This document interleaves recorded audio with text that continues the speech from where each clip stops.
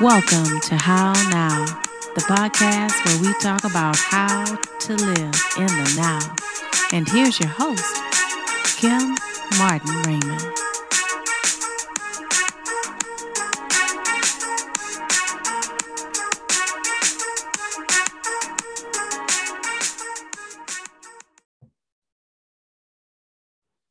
Peace and blessings, and welcome to another edition of the How Now podcast, where we talk about how to live in the now. I am your host, Kim Martin Raymond. I'm a spiritual life coach, minister, author, and founder of Redefining You LLC. I help my clients to realign themselves, mind, body, and spirit. So glad to be back with you all. I was live from Houston last week, and now I'm back in the A. So happy to be back here with you all. And happy to have this beautiful queen here with me. She is a former guest on our show. And as is customary with the How Now podcast, I'm going to allow her to reintroduce herself. Hello, everyone. Dr. Amina Ali here. I am one of the very, very honored and humble guests on the How Now podcast. And I want to thank you for joining me today and bringing me back. I am coupled with quite a few things that I'm going to be doing in my life, but some of the things that I have done.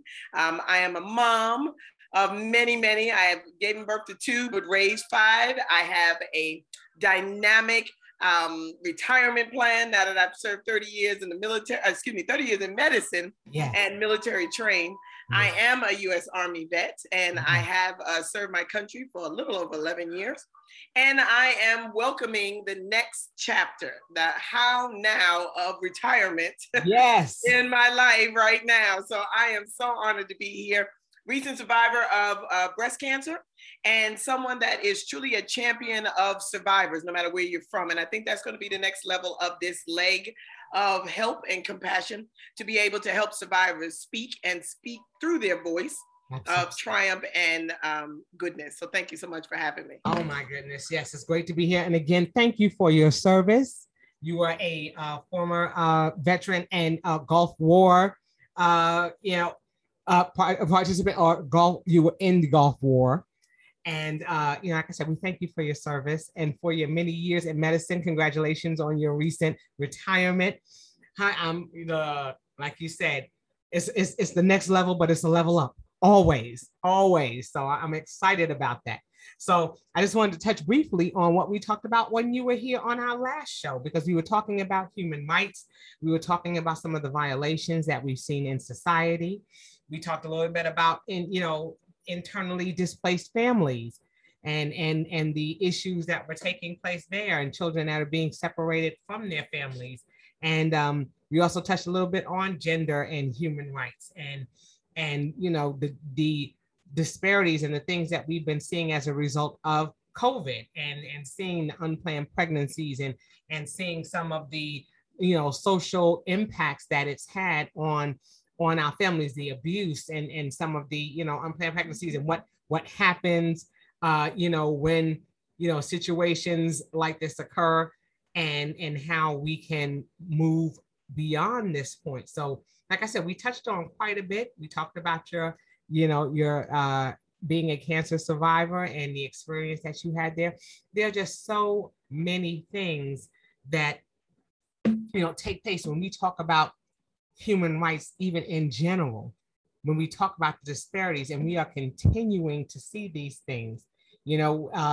Since the last time you were on our show, we've even seen situations even in Haiti. We know I traveled there, and the we had come back shortly before the kidnapping took place. And so, going to see things that are happening, across the country, seeing violence and seeing, the lack of empathy. And we spoke about that too. So much that we're seeing and having to contend with.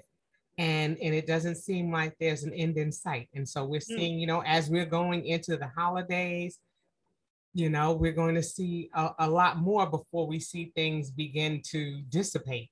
Yeah. And so, we want to talk about definitely the efforts that have been made since the last time you were here, and to, bring some more to the conversation about some things that need to be addressed. So Yes. let's talk. Wherever Okay. you'd like to dive in, honey, dive in. Well, let's talk about society, because we're getting ready to enter into this post-COVID era. And this is going to be a great dynamic that is going to be just as new and just as confusing as the COVID era was. This is going to be an era that is going to allow new norms. We're going to build back better and build back differently. And we still don't even know what that looks like. I think with the communal efforts that we're doing now to go back into this gradually, start setting our boundaries, as you mentioned, start doing some healing inside. We're going to also offer and open up how we're going to see that in our job space, in our career space. So many people are hiring now. I just looked the other day, and I'm not looking for a job clearly, but I just saw, I was in the post office and it was like they were hiring. When's the last time the post office was hiring, you know? And now they're hiring voraciously. Yeah. Amazon on the buses, you see Amazon, and they have handicapped people and veterans here in New York. All you have to do is show your ID and they give you a job. Like, they're just asking for people to come back. Why? Because people were realizing that they were in such toxic environments and that they can earn money and still be at home. So we were kind of spoiled a bit. You know, we were in a trauma situation that didn't really bode well with our communication with each other. We were separated and almost ostracized from each other. And then when we kind of took a step back, we realized the environments that we came out of is not the environments that we need to go back to. Right. So a lot of people are deciding not to go back to work and to do things at home, which is what certain companies are starting to do. And now they're calling it either virtual or hybrid offerings in their givings in careers. And people are seeing that that is better for them, because now women, which we've been asking for years to be able to stay home and take care of our children and still be able to work, we're now going back in the workforce. Women like you opening up your businesses. And now they're saying women of color, number one with opening new businesses and starting new businesses and ventures. So society going into this post-COVID thing is going to have raised voices. They're going to have voices that said that didn't work too well, and thank God for COVID, because now we're able to get out of it. We're going to do this now, and we're emboldened because now I'm going to do this for me. I'm not going to do this because it looks good or it's in vogue or where, you know, it's content is competent now. No, we're doing this because it works for me, and it's been working during COVID, and I'm not going to stop something that's going to keep my money going. We're also learning that people that are in tragedy, such as people in Haiti and those in Afghanistan, these women are coming into the United States. They're opening up shop. You should see the shops here in New York that are opening up with Afghani women that are using the money from their lost husbands or the inheritance that they have. They're opening businesses now. These women, I mean, they have an Afghani women coalition here in New York now. Wow. That they said, look, we're going to get together and use our businesses and send that money back home. These people are deciding to do more with what they have than they ever have. This is the mindset. More women are going into government and into positions in Congress and senatorial positions.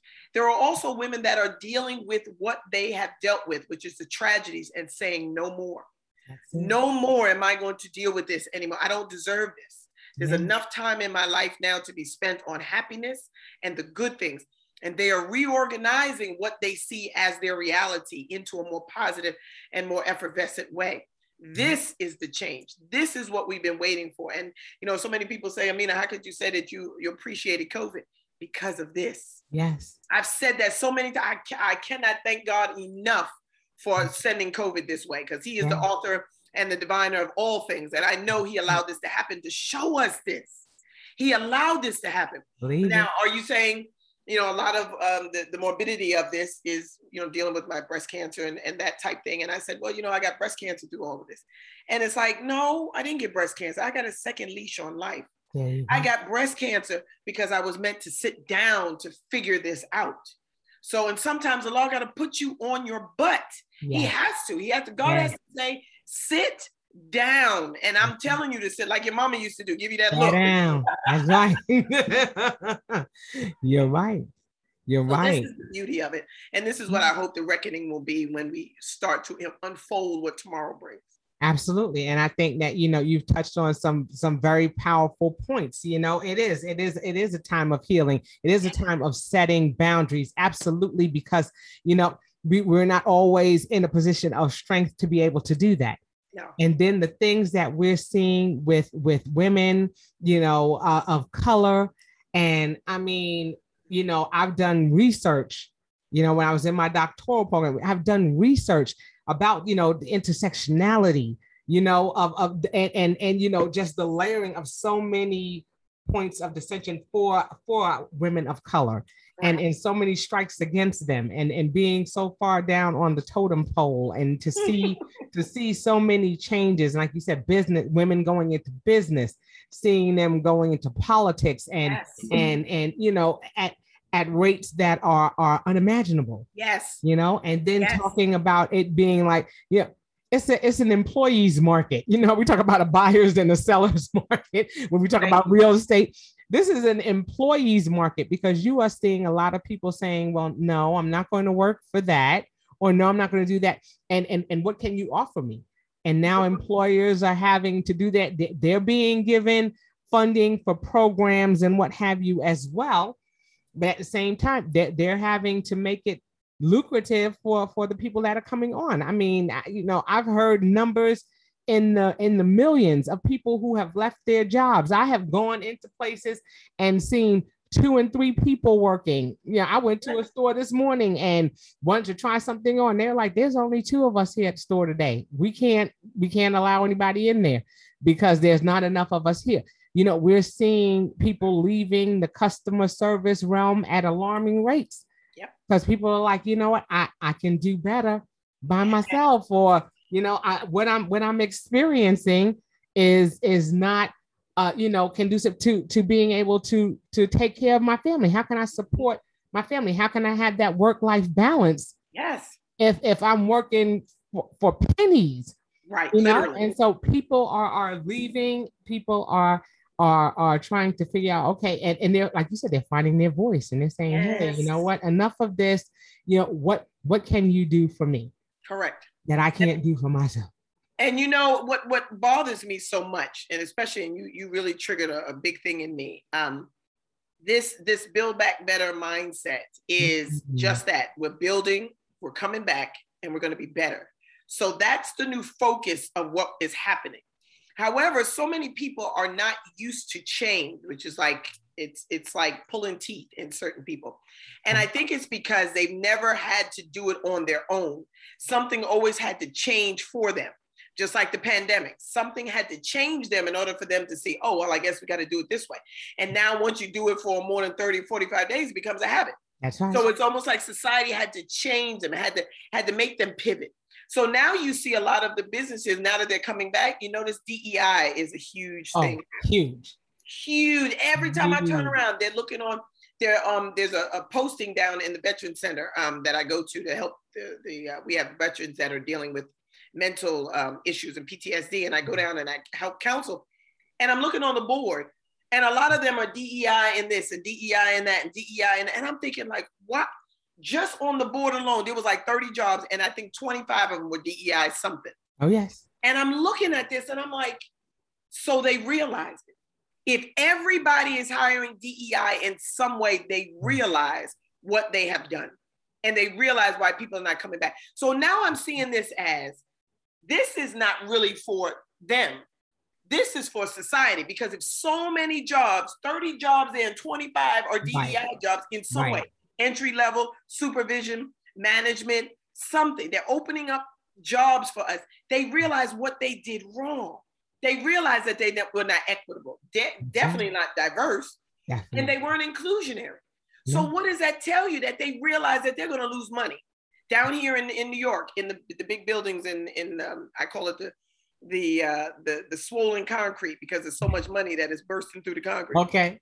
They have office spaces. Do you know those that are making $200,000 and $300,000 have told them they're not coming back? They're not coming back to the office. So now you have full staffed offices that are empty. They had a thing in the paper that said they're up to 15% occupied. 15% out of 100% occupancy that they had before COVID. Wow. So that means 85% of the people that are working there either are not coming back, quit, they took their severance and went on, or they're like the majority of us that have to get a job, but now they're realizing they can do this at home. So they're going to jobs that are going to allow them to do this. So people like Amazon, I'm telling you, all you got to do is show an ID and you get a job. Because they know people don't want to do this. That's why the mail is slow. People at the post office don't want to have to go in. They want to be able to do something at home. So they're seeing this. And this Build Back Better is more visual because this thing did this to us. It is making us realize what environments we were in. And the toxicity is ending. It is ending, and we're doing it ourselves. You know, quick point, they told me when I was going to the VA that I could get a loan when they were doing the PPP loans and they were saying that if you just open a business and you're a woman, you're of color, you're a veteran, and you're of a religious piece, they said you can automatically get a loan. They were giving me $15,000, $20,000. And I said, They said, because you check all the boxes. You're a woman, you're a veteran, you're African-American, and you're Muslim. They don't even have Muslims coming down there because there's not many veterans that go into Islam or many veterans that are Muslim. So and I'm seeing this and I'm like, they said they're giving money away. So what does that tell you? That means not only did they know that they were being stingy, they were inaccessible to everybody, but they know that they are required to give this money away. And if they don't, they will be taxed a higher piece. So they're ready to just give it away. So I'm giving this resource to you now today because I realize that they're not advertising. If you stumble upon it, they'll give it to you. But I had to go down to the vet center in order for me to figure that out and find that out on the wall. They're not advertising it. So what they know is they saying, okay, we're going to do this because we know we have to do it, but we're not going to do this so that everyone gets a piece of it. So this is where we have to jump in and be able to be now the mouthpiece, like we were back in the day when we were slaves and we were going mouth to mouth telling everybody what to do and how to do it so that everyone can get the benefit. We need to be the mouthpieces now and be able to tell people. So I'm telling your audience, if you're a veteran, if you're a woman, if you're a Christian woman, Muslim woman, Jewish, it doesn't make a difference. If you're a woman of color, if you are a woman, if you are a veteran and if you're of a religious background, go get that money from the VA because they're giving $15,000 and $20,000 away just because you're a woman opening a business. That's it. And it's always, like you said, knowledge is power. And so if you're going and, and you're not sure, go and ask the question. Because we see people, for every good, there's somebody trying to do something to take it away. The system, to try to do something to thwart the things that they're trying to do to assist. And so, there's always going to be somebody out there who is going to not speak the entire truth and make it bad for those who are trying to go about getting these resources in an honorable way. But if you're not sure or you're just afraid, and that's sometimes fear is, plays a big part in that. Sometimes people are like, well, I'm scared. I don't want them to come and say that I misused the funds or I did this and that. Go and ask the questions. Ask what the qualifications are. Ask, what it is that you're supposed to do, or what is it that you need. Have your game plan. Have your plan and work your plan. Don't just go down there and say, well, I'm just going to get it and I'll figure it out once I get it. You know what I'm saying? Have a plan. Right. Be about your business. Talk about what is it that you're looking to do? What are the actionable items that you're looking to do? What is it that you're seeking to accomplish? How are you going to, how is it going to impact the community at large? What is it that you're doing? And these are kinds of questions that we should be able to answer when asked. It's just not a matter of saying, oh, I just want to go and get the money. I need my car fixed or I need my house fixed. They have funding for those kinds of things too. Okay. But the whole point of it is that I say all that to say that knowledge is power. When we take the time to educate ourselves and find out the ins and outs, then we can go about, navigating effectively. We can go about, doing things in decency and in order. Everything doesn't have to be on the slip and slide on the backhand side for a discount, hook up. Everything doesn't have to be that way.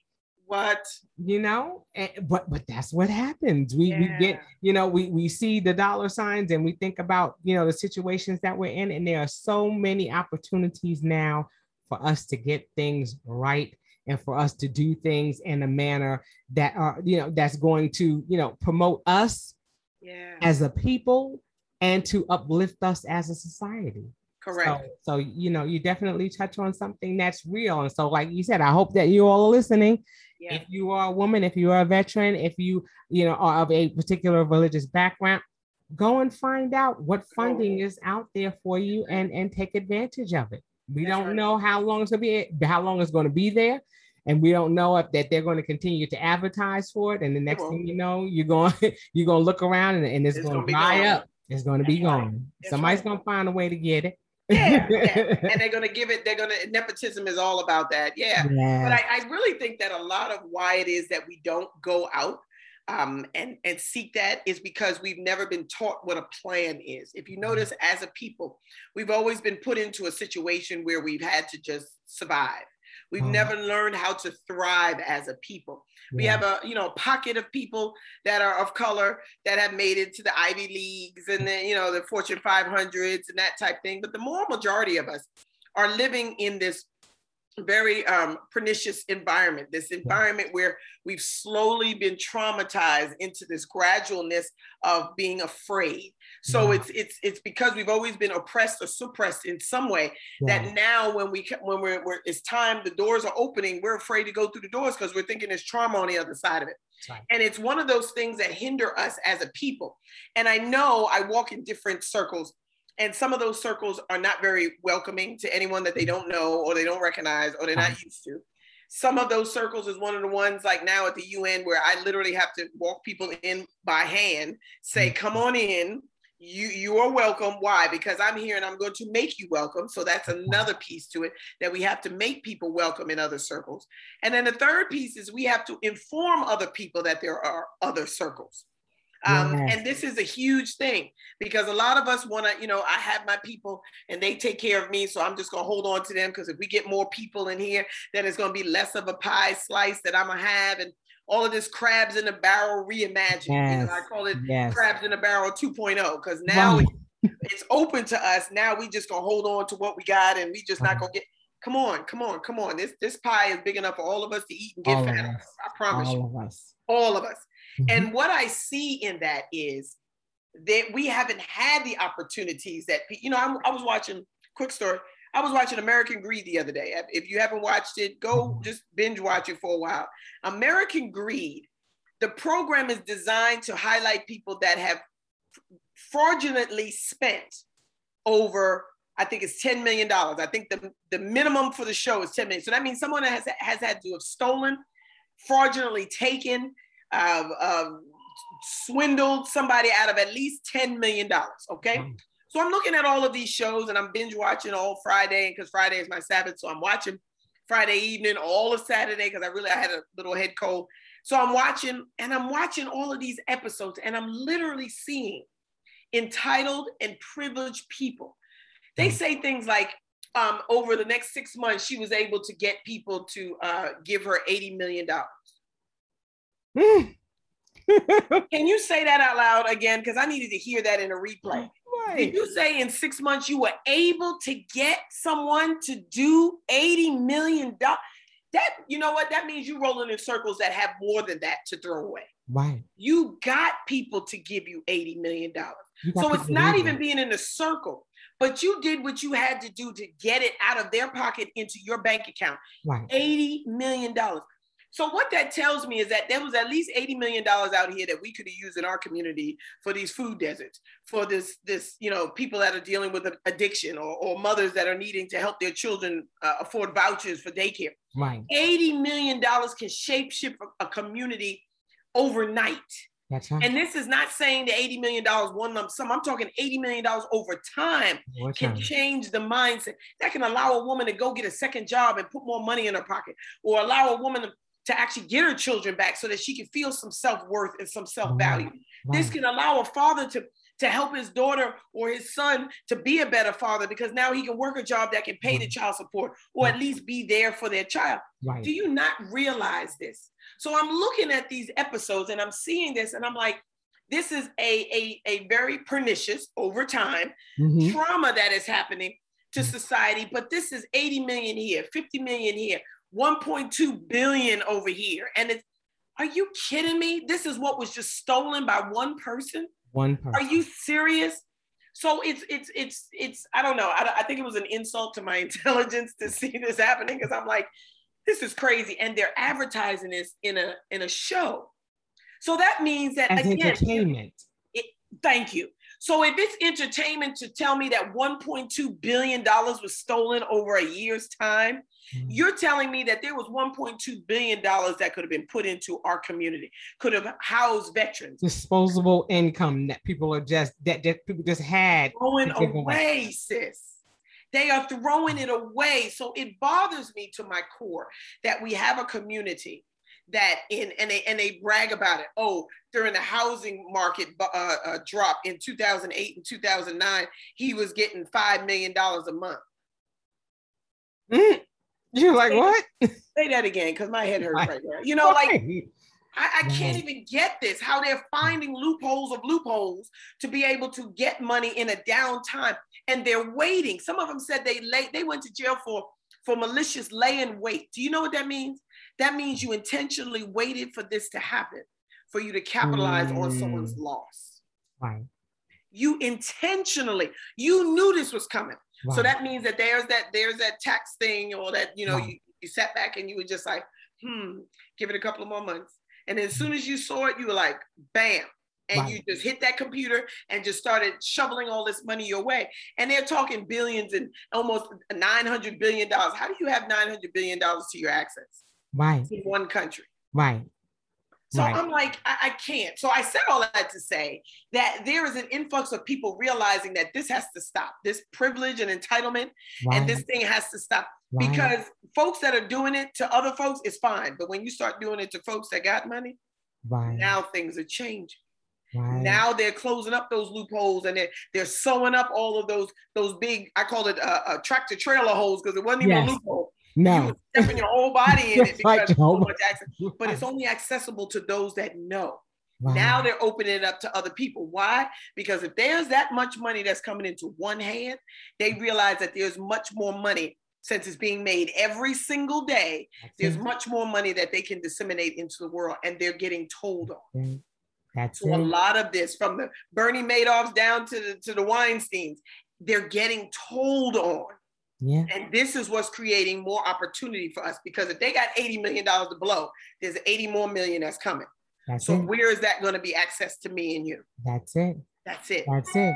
I mean, my goodness, like you said, you're seeing, you know, we're seeing things changing. We're seeing a lot of gentrification. We're seeing a lot of, you know, mismanagement of the, you know, I have a dear friend who was going through a program where it was talking about, you know, it was kind of a tour, and they were doing tours of areas where, you know, they said that, you know, there was disparities in how the people were being treated. They were, you know, lower income families, and, you know, saying, well, you know, we're coming into this area and we're trying to rebuild, and we're trying to do things to help these families. And all my girlfriend could say was that, you know, in the next 10 years, they'll be in the same situation that they were in prior, because they're putting a Band-Aid on things. Thank you. And I think that a lot of what we're seeing is that, even like I said, I'm thinking even in Haiti, yes. You know, what do we, you know, we're sending people are going out, and their goal is to go out and to assist, but we're not teaching sustainability.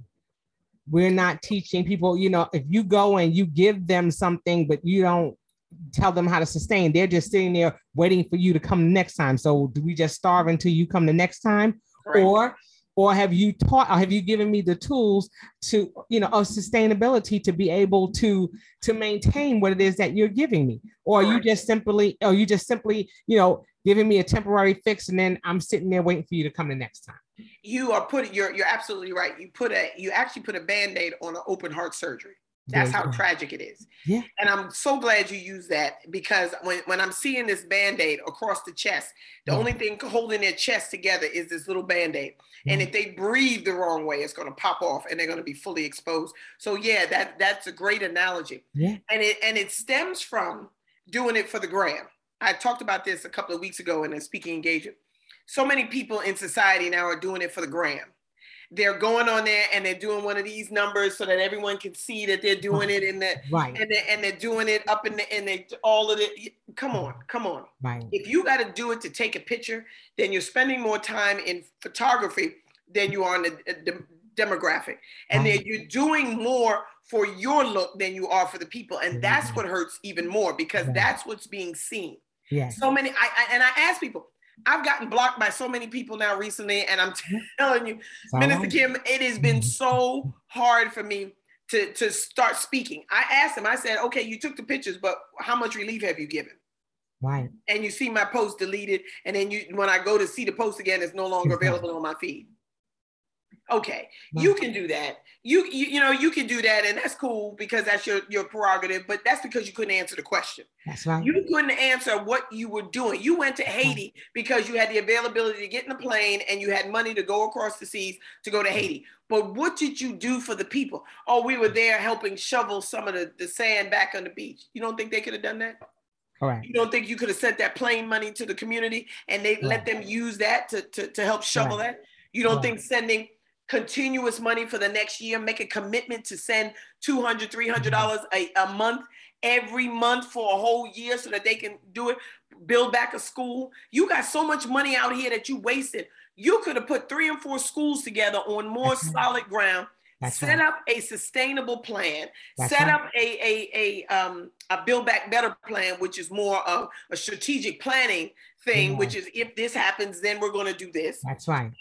Put together programs for the kids so that they can learn maybe more about oceanography or geography or something so that they can be more permissible in their own land to help build back their own, or get them into architect. Someone take about 10 kids, bring them back here to the United States, teach them about architecture so they can go back and now build their own communities back.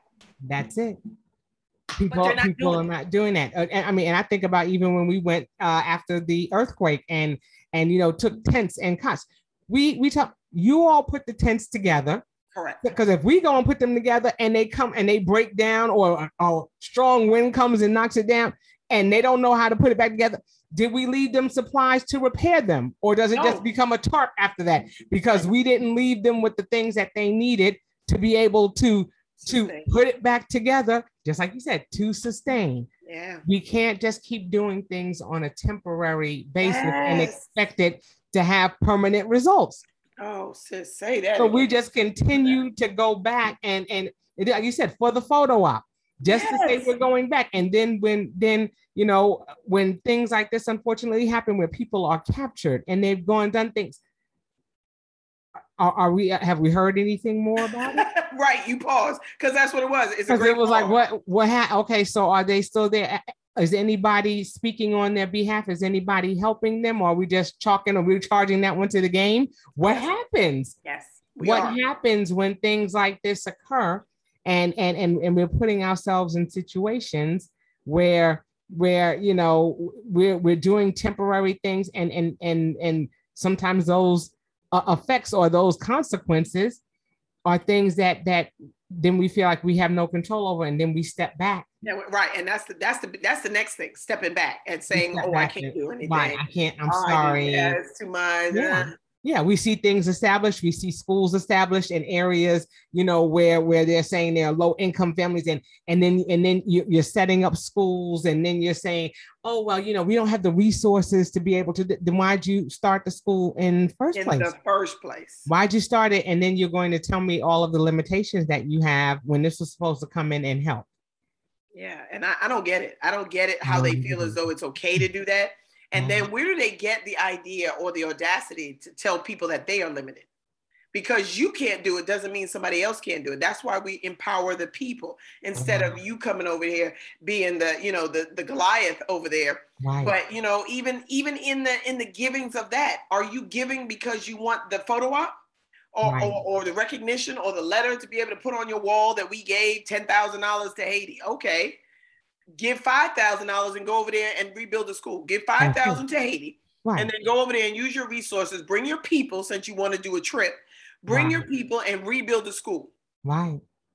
And you go over there and it looks like nothing has happened since the first Since I was just about to say, since the first one.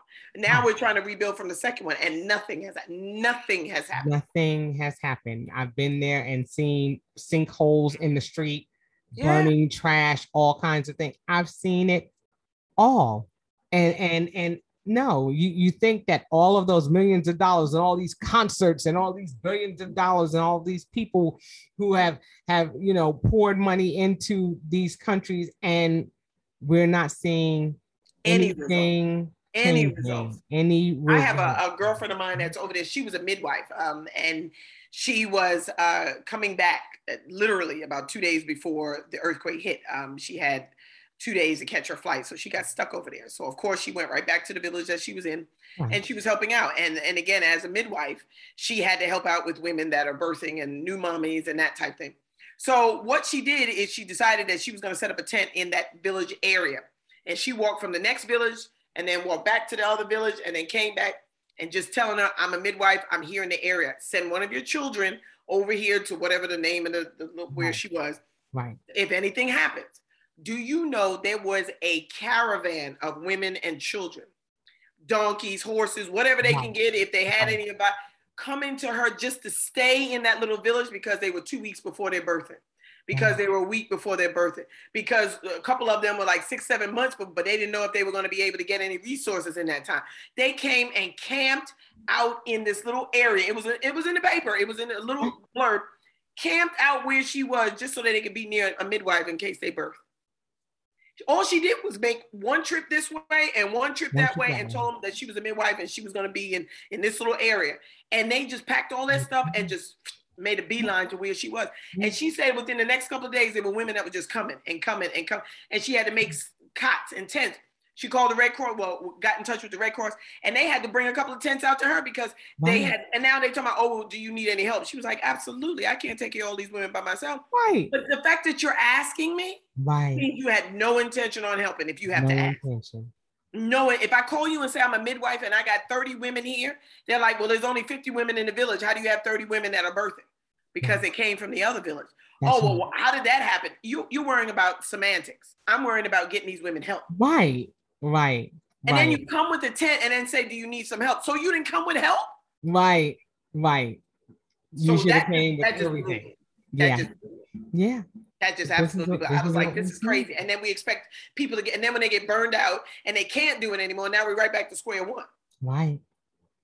So now she's sub-training some of the younger girls to be her doula, at least be her doula, so she can have another set of hands in the birth. Right. But now she has to train these women. This wasn't training that they were going to get. It's nothing to certify, but it's experience that they have that they can better their environment. Yeah. So now these girls can now go and help other women to at least get the basic skills to help with the baby, to help cut the cord or wash the baby. How do you wash a newborn?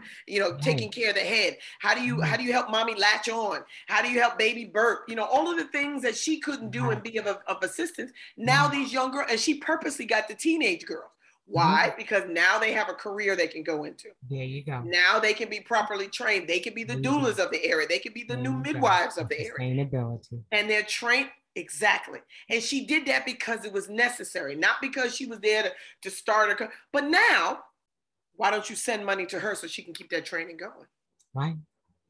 Why don't you give that to her? So these are the things that the Build Back Better initiative is going to be promoting. We're going to be giving these women the power in their voice to sustain what they need in their community so that they can be a resource for their own community. We don't need to keep going to Haiti. All we need to do is send some resources so that they can be sustainable on their own. We don't need to do that. There are people that are resilient people. You have yet to hear Haiti say we need some help. When's the last time you saw a PSA, please help Haiti? Please send aid to Haiti. No, and they'll tell you, don't do that, don't do that. And don't even do it for the church. Don't do it for the masjid. Don't sit up here and always Salvation Army. No, we didn't ask for that. We didn't ask for that. Right. Stop doing that. Right. We're just trying to make money off of us. So, we're building back a resiliency that sustains the people with strategic planning, with innovative pivots that they need to take now that they see are necessary so that they can continue on being better and building back their own. I love that. Building back better. Yes. Because that's what we're doing. We're starting at this point right here, right now. We can't continue to just continue to look back.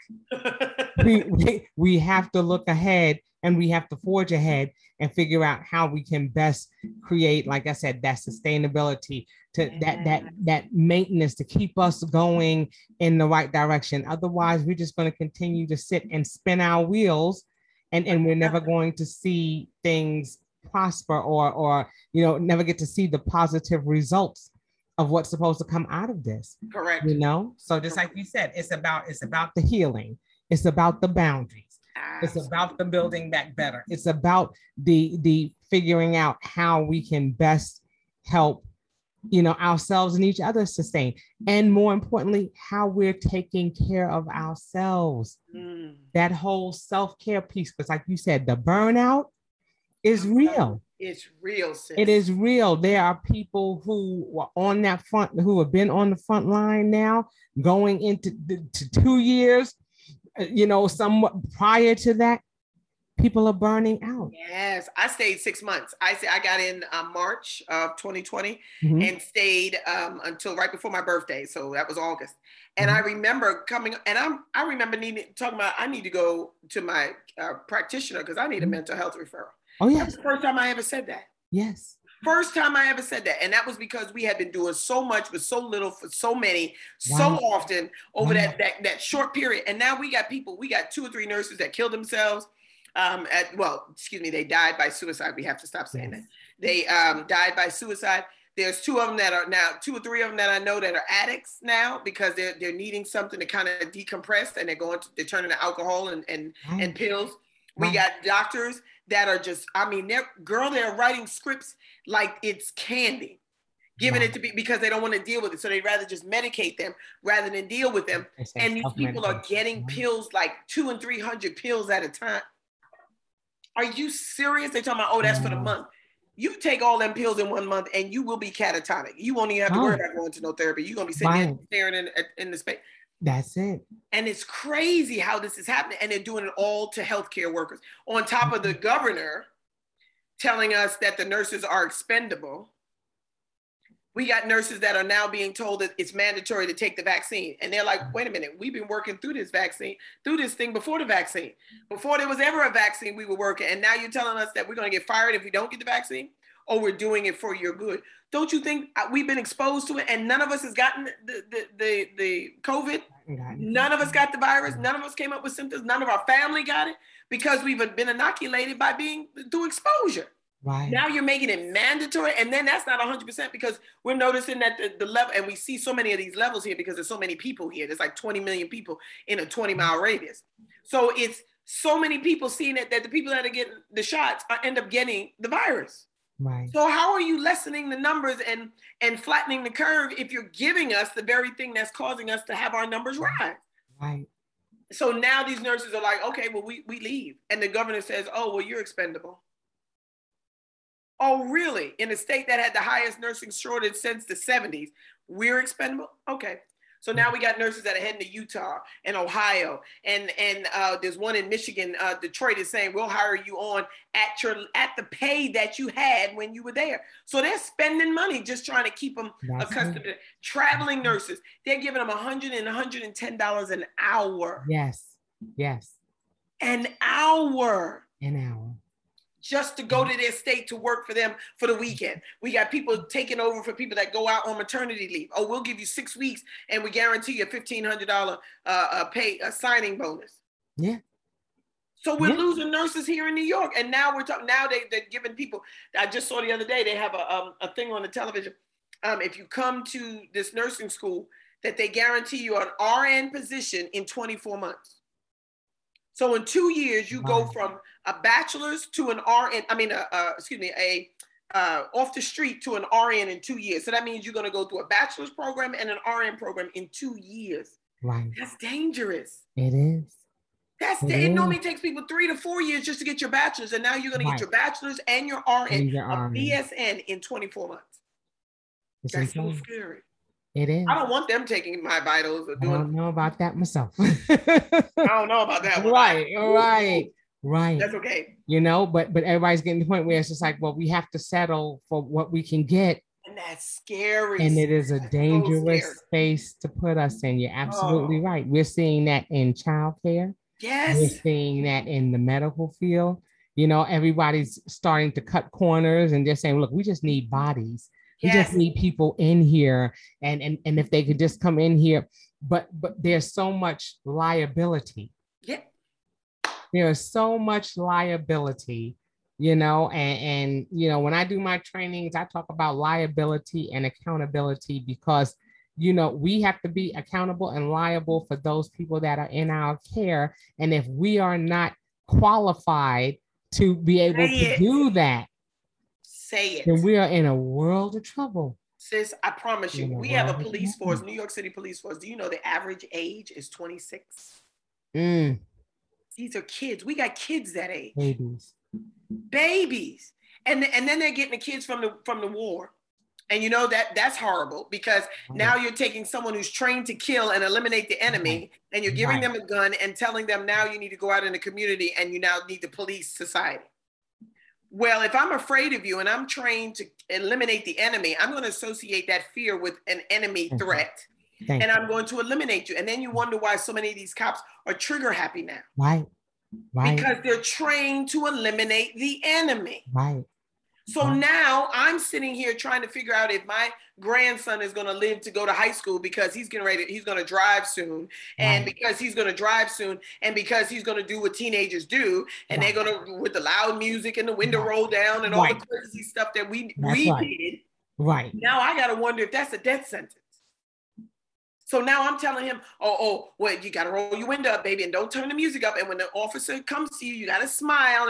Are you kidding me? Right. Are you kidding me? Right. We got to play Step and Fetch It just so my child can come home. That's right. Wow, that's crazy. That is so crazy. This is the environment we're going into. We're giving guns to kids and telling them to police our community. And now they have no respect. It used to be if I came in front of somebody with a piece of gray hair, it was Miss Martin Raymond, Miss Ali, ma'am. Yeah. Right. Now it's excuse me, this woman over here. Right. What? My grandmother will come out of her grave and pop her out if I said That's right. What? That's right. That's right. Man, I would have no teeth. And y'all didn't even see the hand that came at my mouth. That's it. That's it. Or the shoe that came outside of your head. You ain't even see it. You didn't see it.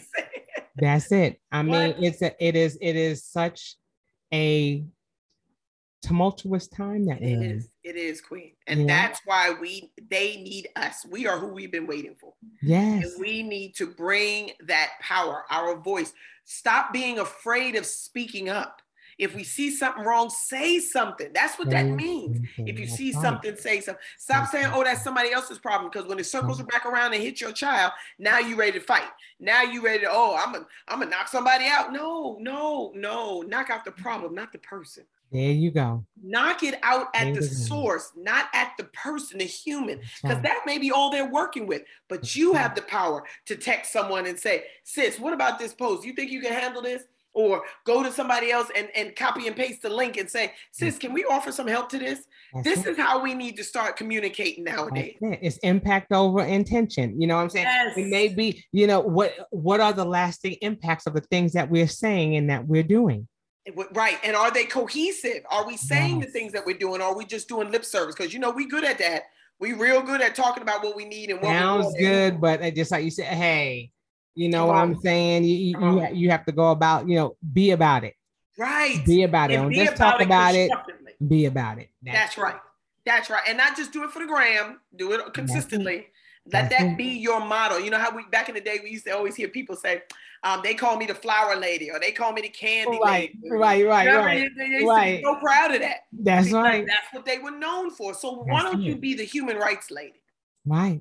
Why don't you be the domestic violence ladies? You in your purple. Why don't you do your shows specifically for domestic violence if you're going to start a podcast? Why don't you talk about going back into the village mentality? Make that your podcast. Be the village lady. Do all of these things that make your reputation plausible for the community. That's right. Make it so that the community can come. Oh, we're going to go to Reverend Martin Raymond because she talks about building back better. So we're going to go on her show and we're going to talk about our new program so she can promote it in her thousands of listeners. So now you got a new topic. They got a new platform. And now together you can communicate what the solutions are. And this is where we do. This is how we do it. And that's how we support each other, by going on each other's shows and supporting what it is we're doing. And starting the conversation. That's all you need to do. Starting the conversations that way we can start to build. Yes. Building back better. Yes, I love it. My queen, you know, I am just always thrilled to have any conversation with you, because there's always a takeaway. There's always something that you know leaves me thinking and pondering about, you know, next steps, you know, in my personal life, in my professional life, and how I can reach back. It's all about moving us from those spaces of fear again into those spaces of intellect, where we're learning things so that we can make informed decisions, and then moving to that space of growth where we can reach back and say, okay, now I can help someone else. I've gotten to a space of learning and understanding, and now I'm going to reach back and I'm going to bring others up with me. That's what building back better is all about. That's what it's all about. So again, I thank you for being here with us, for taking time out of your schedule to talk about the things that you've been doing since you've been on our show last. And I know that it will not be the last time. Take a look at this beautiful face, because it's not going to be the last time you're going to see her. She'll be back again. I got to ask every quarter to just give me 5 minutes. I'm coming. You are welcome. The door stands open for you. You are always welcome to come through and to help us to continue to take the steps forward that we need to take. So again, I thank you so much for being here. Love you, and much continue. That's all you're doing. Enjoy your retirement.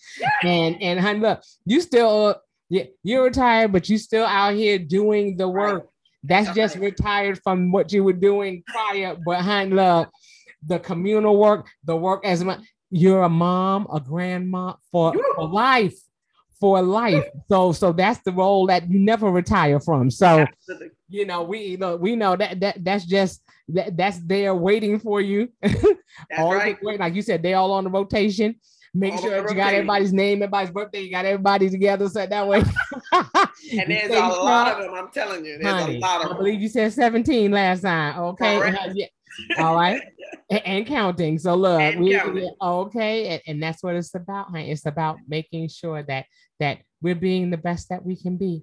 Absolutely. So that way, like we said, we can build back better. Yes. Okay. So yes, again, thank you so much for being with us. And that will do it for this edition of the How Now podcast, where we talk about how to live in the now. And until we see you the next time, we say peace.